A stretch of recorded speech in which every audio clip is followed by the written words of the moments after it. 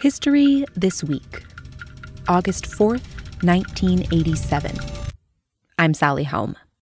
Good morning, ladies and gentlemen. This meeting of the Federal Communications Commission will come to order.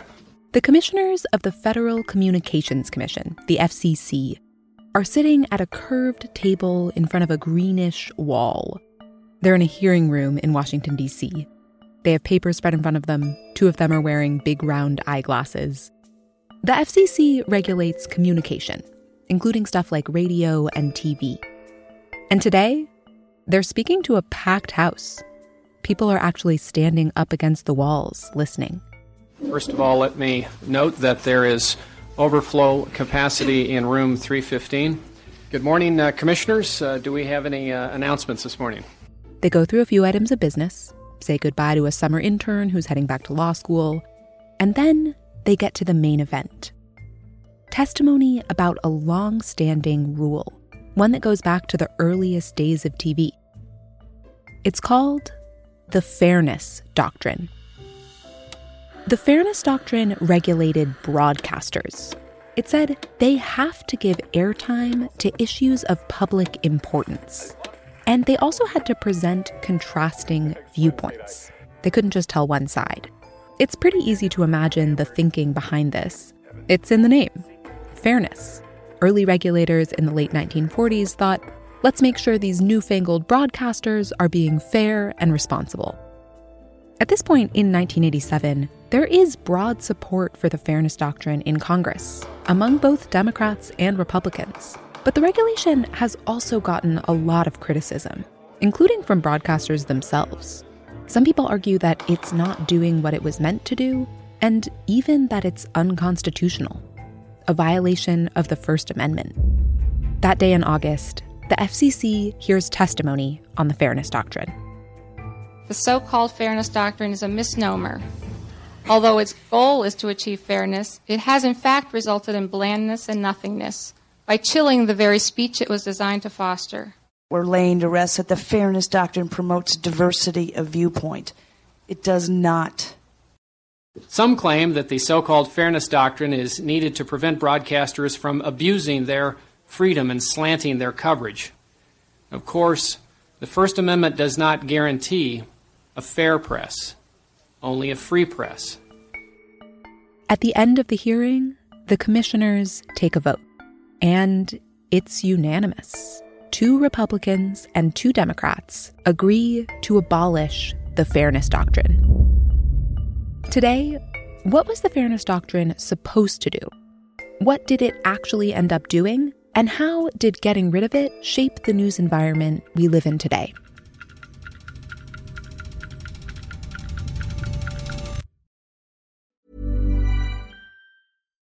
Here's a cool fact. A crocodile can't stick out its tongue. Another cool fact, you can get short-term health insurance for a month or just under a year in some states. United Healthcare short-term insurance plans are designed for people who are between jobs, coming off their parents' plan, or turning a side hustle into a full-time gig. Underwritten by Golden Rule Insurance Company, they offer flexible, budget-friendly coverage with access to a nationwide network of doctors and hospitals. Get more cool facts about United Healthcare short-term plans at uh1.com. The Fairness Doctrine no longer exists, and it probably wouldn't have applied to podcasts anyway. So if we wanted to, we could have just talked to one person with one perspective on this history, but we didn't. We talked to 2. One of them you've already heard from. This meeting of the Federal Communications Commission will come to order. I remember that morning quite clearly. I can remember walking down the hall with the order in my hand. Dennis Patrick was chairman of the FCC when they voted to abolish the Fairness Doctrine. He felt strongly that it was the right thing to do. I was very convinced that the doctrine was unconstitutional, and I was very resolute. We also spoke with a man named Tom Cohen. He was on the opposite side of this fight in the late 80s, working as a lawyer advising the Senate. The Democrats had just taken over Congress. We used to be in the minority, now we're the majority, and It's clear the Republican FCC was on course with Chairman Dennis Patrick then to repeal the Fairness Doctrine. So we quickly focus on this issue to move it through. Cohen actually helped draft a bill that would have preserved the Fairness Doctrine in law. Though his personal feelings on it are a little complicated. He says there are probably better ways to work towards that goal of fairness, like making sure there's enough competition in the market. The U.S. government has been thinking about how to approach this question of fairness since the very beginning of broadcasting. The first TV broadcasts in America are in the early 1940s, and the first news programs start up almost immediately. Features the coming buyer's market in automobiles. This is an NBC News broadcast from March of 1949, one of the oldest NBC News recordings that exists. Then a new department, the sports section. And finally, if we don't run fresh out of time, which quite likely we may, we'll have a piece on trade across the Iron Curtain in Europe. In 1949, there were just 4 major broadcasting networks: CBS, NBC, ABC, and Dumont. Because the FCC had basically decided, we are only going to hand out a certain number of these broadcast licenses to both TV and radio stations. The government was controlling supply, and in effect, it created an artificial scarcity in broadcasting. And it came to be believed and understood that certain responsibilities attached to the privilege of utilizing what were thought to be public airwaves. And in 1949, some of those responsibilities get written down in this FCC regulation, the Fairness Doctrine. It has 2 big parts. One, it required that broadcasters cover controversial issues of public importance in their broadcast communities.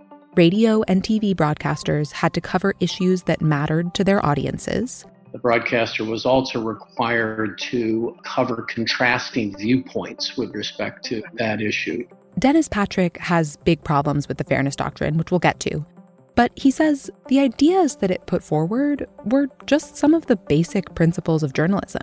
You try to cover issues of importance to your community, and you try to give some access to those who have contrasting viewpoints. Most broadcasters would agree it's a good idea, but having the federal government enforce that idea introduces other issues.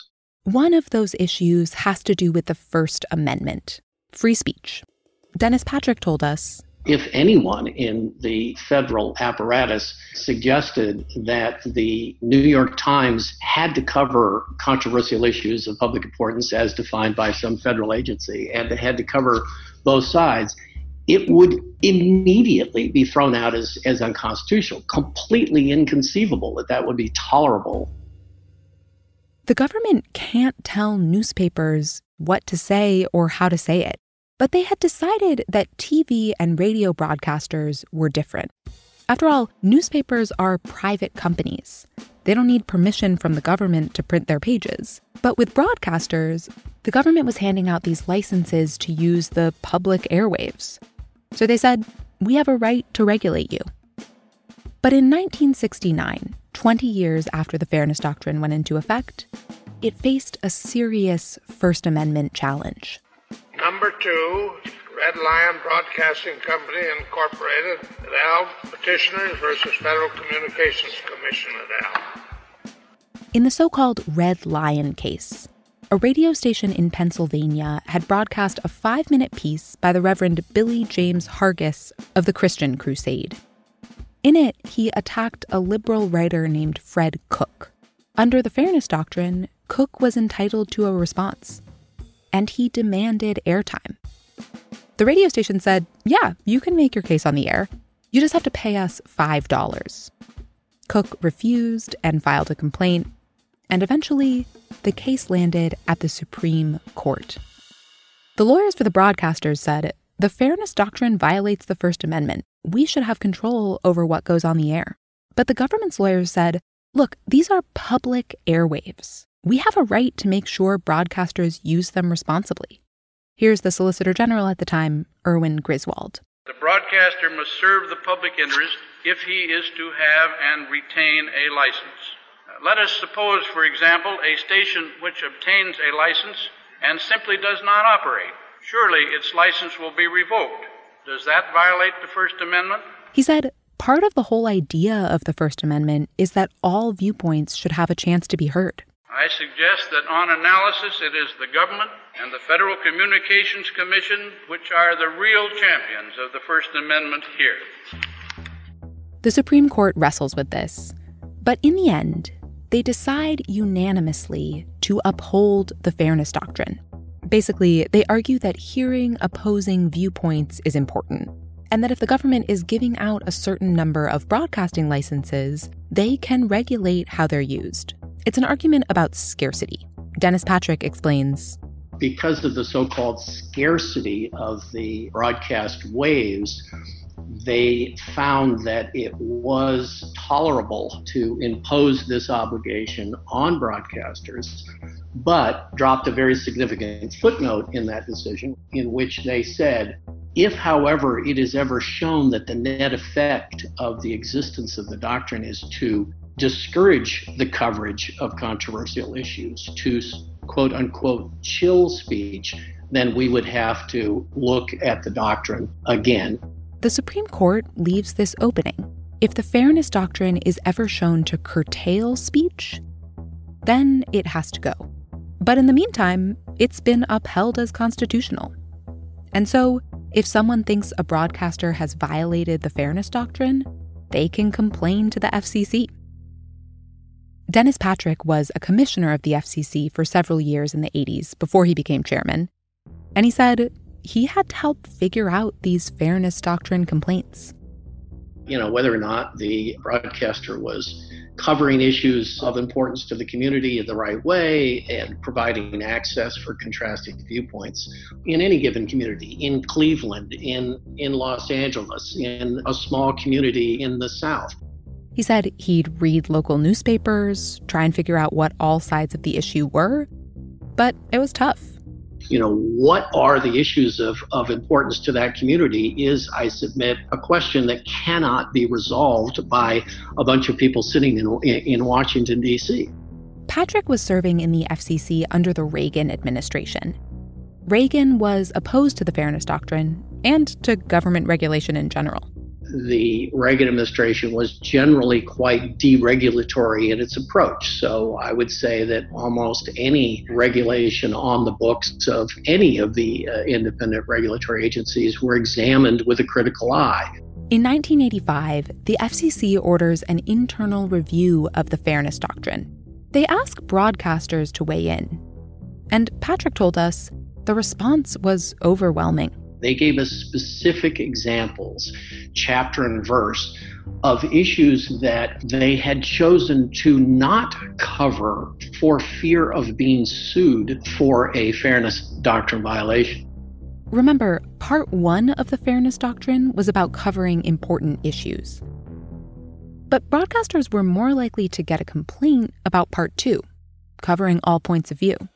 The penalties were typically fines, but in theory, one could lose one's license, which, of course, to that broadcaster is worth millions of dollars. So imagine if you're a broadcaster and you have a choice of covering a relatively uncontroversial issue, like whether or not, the park in downtown ought to be expanded versus the pro-choice, pro-life debate. You're going to choose to cover the park every time. So broadcasters came in and they told us very candidly the existence of the doctrine and the fact that the doctrine has this nuanced aspect to it of covering not just the right issues, but covering them in the right way in terms of access for different perspectives is such that we simply avoid them like the plague. The FCC thinks this sounds a lot like that chilling effect the Supreme Court talked about in Red Lion. And in 1985, they issue their report. The report found the net effect of the Fairness Doctrine was to reduce and not to increase the coverage of controversial issues of public importance. It had the opposite effect than that which was intended. The report went on to say that it was probably unconstitutional, but because this is a very controversial issue, we will continue to defer to the Congress. Remember, the Fairness Doctrine is a regulation, not a law. So if Congress wanted to make a law about it one way or the other, they could. And the FCC leaves it up to them. But now, the agency is in this weird position of enforcing a doctrine that they themselves have said is probably unconstitutional. They're still hearing complaints and making decisions, and pretty soon, someone takes them to court. A TV station in Syracuse, New York, owned by the Meredith Broadcasting Corporation, had shown commercials that encourage the public to approve the construction of a nuclear power plant. An anti-nuclear group called the Syracuse Peace Council filed a complaint saying the station had failed to broadcast the opposing view. The FCC agreed. This violated the Fairness Doctrine. The broadcasters think this restriction on us is unconstitutional, and they ask the court to weigh in. It went to the D.C. Circuit Court of Appeals, probably the second most prestigious court in the land. The court essentially said, okay, we're not going to decide whether the Fairness Doctrine should continue. That's on the FCC. But FCC, you have to make a decision. Probably the strongest rebuke that I have ever read of a federal agency. They said, and I'm paraphrasing, "We know of no doctrine of law by which a federal agency can avoid reviewing one of its own rules just because it is politically awkward." It was going to get politically awkward. And very soon after this court decision, Dennis Patrick takes over as FCC chairman, replacing a man named Mark Fowler. Day one, I walked in, I sat down at Mark's desk, now my desk, and on the desk was a remand from the D.C. Circuit of this matter involving the Meredith Corporation. You have to address the issue. Ready to pop the question? The jewelers at BlueNile.com have got sparkle down to a science with beautiful lab-grown diamonds worthy of your most brilliant moments. Their lab-grown diamonds are independently graded and guaranteed identical to natural diamonds, and they're ready to ship to your door. Go to BlueNile.com and use promo code LISTEN to get $50 off your purchase of $500 or more. That's code LISTEN at BlueNile.com for $50 off. BlueNile.com, code LISTEN. Life is full of awesome what-ifs, and some not so much, like unexpected medical costs. That's why United Healthcare provides Health Protector Guard fixed indemnity insurance plans to supplement your primary plan and help manage out-of-pocket costs. Learn more at UH1.com. The same year that the Meredith case happens, 1987, the Democrats have taken control of Congress. Many of them support the Fairness Doctrine. They're watching the FCC, and it becomes clear to them that if they want to keep the doctrine, they have to act quickly. We knew where they were headed, and so this becomes a priority as the Democrats take over.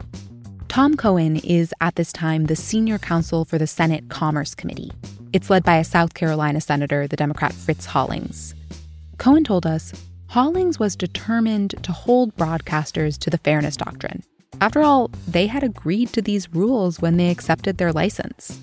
They have obligations. That's what they signed on to. And we need to make sure, we don't let them get too powerful in terms of what they do. Cohen helps write a bill that would turn the Fairness Doctrine into law. Senator Hollings introduces it. Here he is speaking at a hearing in 1987. The Fairness Doctrine has been the government policy for these many years. I think this doctrine has brought about, in its requirement for balance, a credibility within the broadcast media and the print media as well. It hadn't infringed on anybody's right. It is a limited spectrum out there. The committee hears testimony. Some of it is about that chilling effect that the FCC described in their report. But there's also testimony about why the Fairness Doctrine is good, common-sense policy. For example, the president of the Westinghouse Broadcasting Television Group says that his company hasn't encountered that chilling effect, and that he thinks the Fairness Doctrine is important. Given the degree to which the public relies on the broadcast media for essential news and information, the relatively straightforward responsibility to seek out and fairly ventilate important public issues is essential to our democratic society. Dennis Patrick told us this bill had support on both sides of the aisle. Now, why is that? How can liberal Democrats and conservative Republicans both agree that it is appropriate to maintain the fairness doctrine? He says many on the left basically agreed with the scarcity argument that the Supreme Court had upheld in Red Lion. Broadcasting is a public trust, the government issues these licenses and should be able to regulate them. On the other side, what I found in talking to more conservative members of Congress was that they were, in my opinion, surprisingly supportive of the fairness doctrine, because the fairness doctrine was a tool that could be used to attempt to influence the coverage of issues within the media, which media those conservative members felt was by and large very liberal. So you had this very odd and I think historically quite interesting phenomenon in which you had both the left and the right supporting the fairness doctrine for two very different reasons. The bill has enough support to pass the Senate. But remember, President Reagan is in the White House, and he's opposed to the fairness doctrine. He could veto the bill. So the Senate needs not just a majority, but a 2/3 majority to make the bill veto-proof. In the end, they get 59 votes. Pretty good, but not good enough. The bill goes on to the House, where it passes. Then it goes to the president. And he vetoes it. This fairness doctrine legislation has failed. Legislation Tom Cohen helped to write. It wasn't unexpected. Disappointed, but not unexpected. Congress has failed to put the fairness doctrine into law. That leaves the future of the doctrine in the hands of the FCC. They hold their hearing to abolish the doctrine on August 4th, 1987. I remember walking down the hall to the commission meeting room, and one of my assistants said, in effect, "Are you sure you really want to do this?" The political fallout was going to be intense, but my view was if the Congress felt so strongly about this, they could codify it and muster the votes to override the veto. And if they couldn't, I have to do what I believe is right. Here's Patrick on that day. The Founding Fathers placed their faith in freedom. They understood that fairness and balance and truth were concepts too subjective and too important to be defined by government. They therefore crafted a First Amendment which protected the people and their press against government interference. They placed their faith in the people, upon the assumption that free men and women would be able to distinguish truth from falsehood, the authentic from the fraudulent, the statesman from the charlatan. All those in favor of this item say aye. Aye. All those opposed, nay. The ayes have it. So ordered. Thank you, Mr. Chairman. Was that the end? That's it. The vote is unanimous. The fairness doctrine is no more. Patrick faces blowback for this decision. One congressman comes out strongly against him. He called me a lickspittle, which I had to look up. A lickspittle is an old-fashioned phrase that means generally a toady. And I'm assuming he was suggesting or implying that I was taking orders from somewhere else. I had taken my orders from the White House. I am here to tell you and your listeners, I did not. We exercised what we believed was required by the Constitution of the United States based upon a record that we had independently put together. There are some attempts to revive the fairness doctrine, but they don't really go anywhere. And in the 90s and 2000s, the news environment kind of explodes. There's a ton of new partisan talk radio. More and more cable networks pop up. And by the way, to be clear, the fairness doctrine as it was written would not have applied to cable like Fox News or MSNBC. And of course, the internet eventually makes for many, many more news sources. So there's really no more scarcity. Now, some people love it, some people hate it. but you cannot argue that there isn't a lot more in the way of public policy commentary, left, right, and middle, in cable today. And I would argue as a result of the fact that we created this freedom within the broadcasting community that then morphed into the cable universe. So there's more commentary and more news. And Tom Cohen told us he actually thinks that's good in the end. Beginning on cable in the 90s, and this then leads into the internet and broadband service opening up. It's a matter of let's give people choice. They, the consumer, the public, individually then will decide what they want. The way he thinks about it, increasing supply in the broadcasting world helps do what the Fairness Doctrine was meant to do, give people access to lots of viewpoints. But the media environment today is also way more divided. I asked Patrick about this.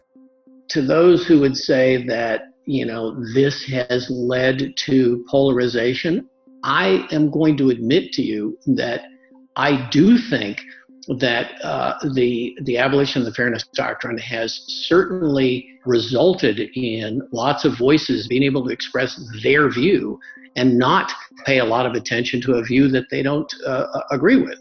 That, in a sense, is polarizing the debate. But as long as there are enough outlets so that one can get a diverse range of perspective, I think we're better off.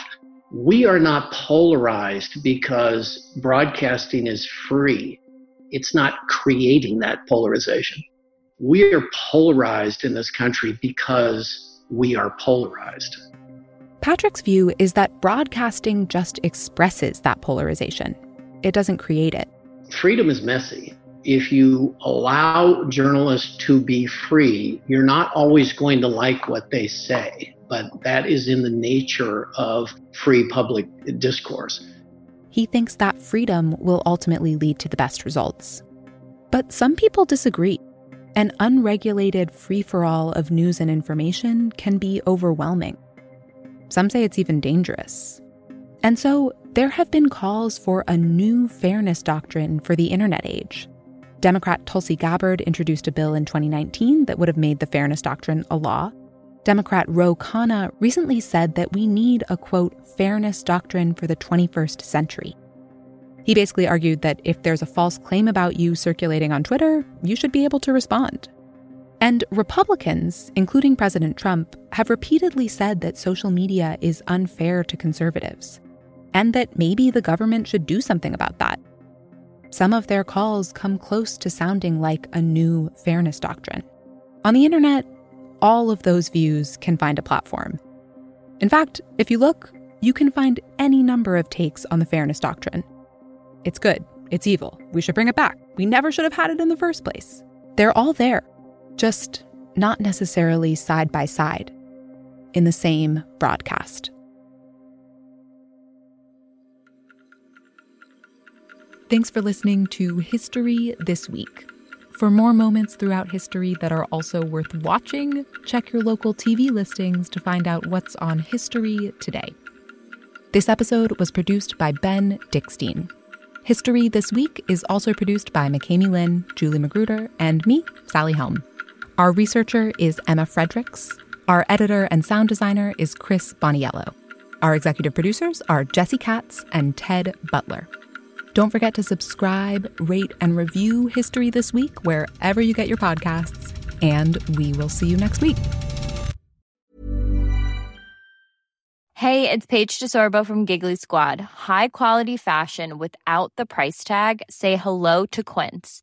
I'm snagging high-end essentials like cozy cashmere sweaters, sleek leather jackets, fine jewelry, and so much more. With Quince being 50 to 80% less than similar brands. And they partner with factories that prioritize safe, ethical, and responsible manufacturing. I love that. Luxury quality within reach. Go to quince.com/style to get free shipping and 365-day returns on your next order. Quince.com/style.